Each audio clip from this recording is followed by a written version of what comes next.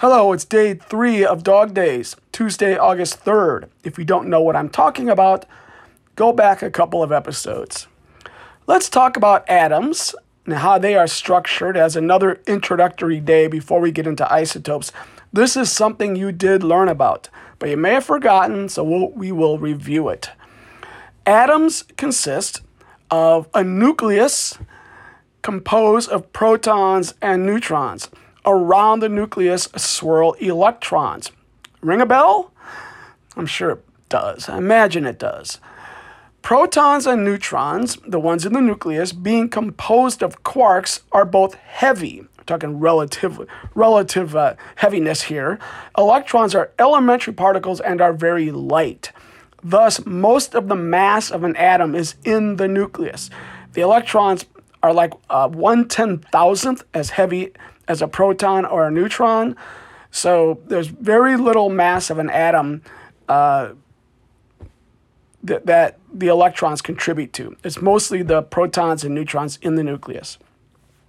You have all seen a periodic table of the elements. This lists the different types of atoms. There's something like 92, up to element number 92 is where you find elements that can occur in nature. I state it that way because there's one or two that don't. But beyond element 92, none of them occur in nature.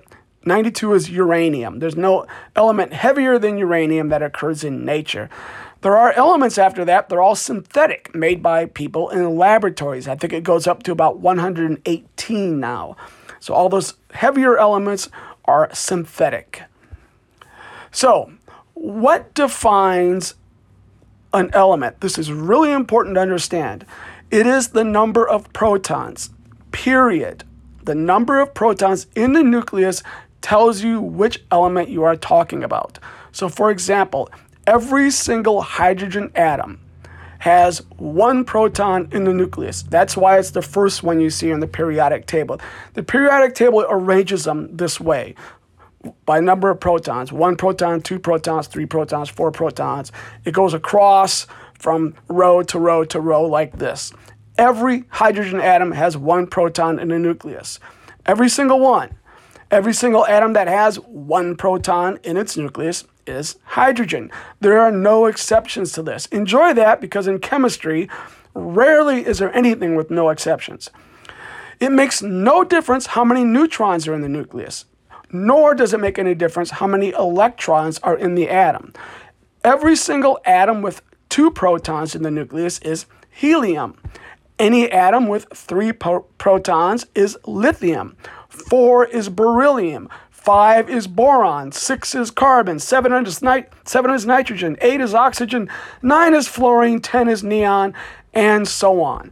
Okay? So again, every single atom that has 7 protons is nitrogen. There are no exceptions to this. Very important to understand. So for example, if I say I have an atom, I'm holding onto an atom, and it has 1 proton and 0 neutrons, what element is it? You should say hydrogen, 1 proton. What if an atom has 1 proton and 1 neutron? It's still hydrogen. Number of neutrons makes no difference. The number of electrons makes no difference. But just for your education, the way electrons play a role is the charge on an atom. Protons are positively charged, electrons are negatively charged. As you might guess, neutrons are neutral. They have no charge. So for any neutral atom, the number of protons equals the number of electrons. Very simple math here. So a neutral hydrogen atom has 1 proton, of course, and it has 1 electron. A hydrogen atom with a +1 charge has no electrons, has 1 proton but no electrons. A hydrogen atom with a -1 charge has 2 electrons, so 2 negatives and 1 positive. So you can do that really, really simple math. So that's the only way that electrons play a general role in defining the characteristics of an atom. It tells you what its charge is. So for example, an atom with 8 protons, 9 neutrons, and 10 electrons is, 8 protons. That's oxygen. Number of neutrons makes no difference. 10 electrons. It's got 2 more electrons than it does protons. Therefore, if it has 8 protons and 10 electrons, it's an oxygen with a -2 charge. So that's the only way we worry about electrons. From now on, we're mostly going to ignore electrons and charges. They have nothing to do with isotopes. So you may not hear me bring them up again, or very rarely so. Just a couple more questions. An atom has 26 protons. What element is it? The way you do this is you find a periodic table.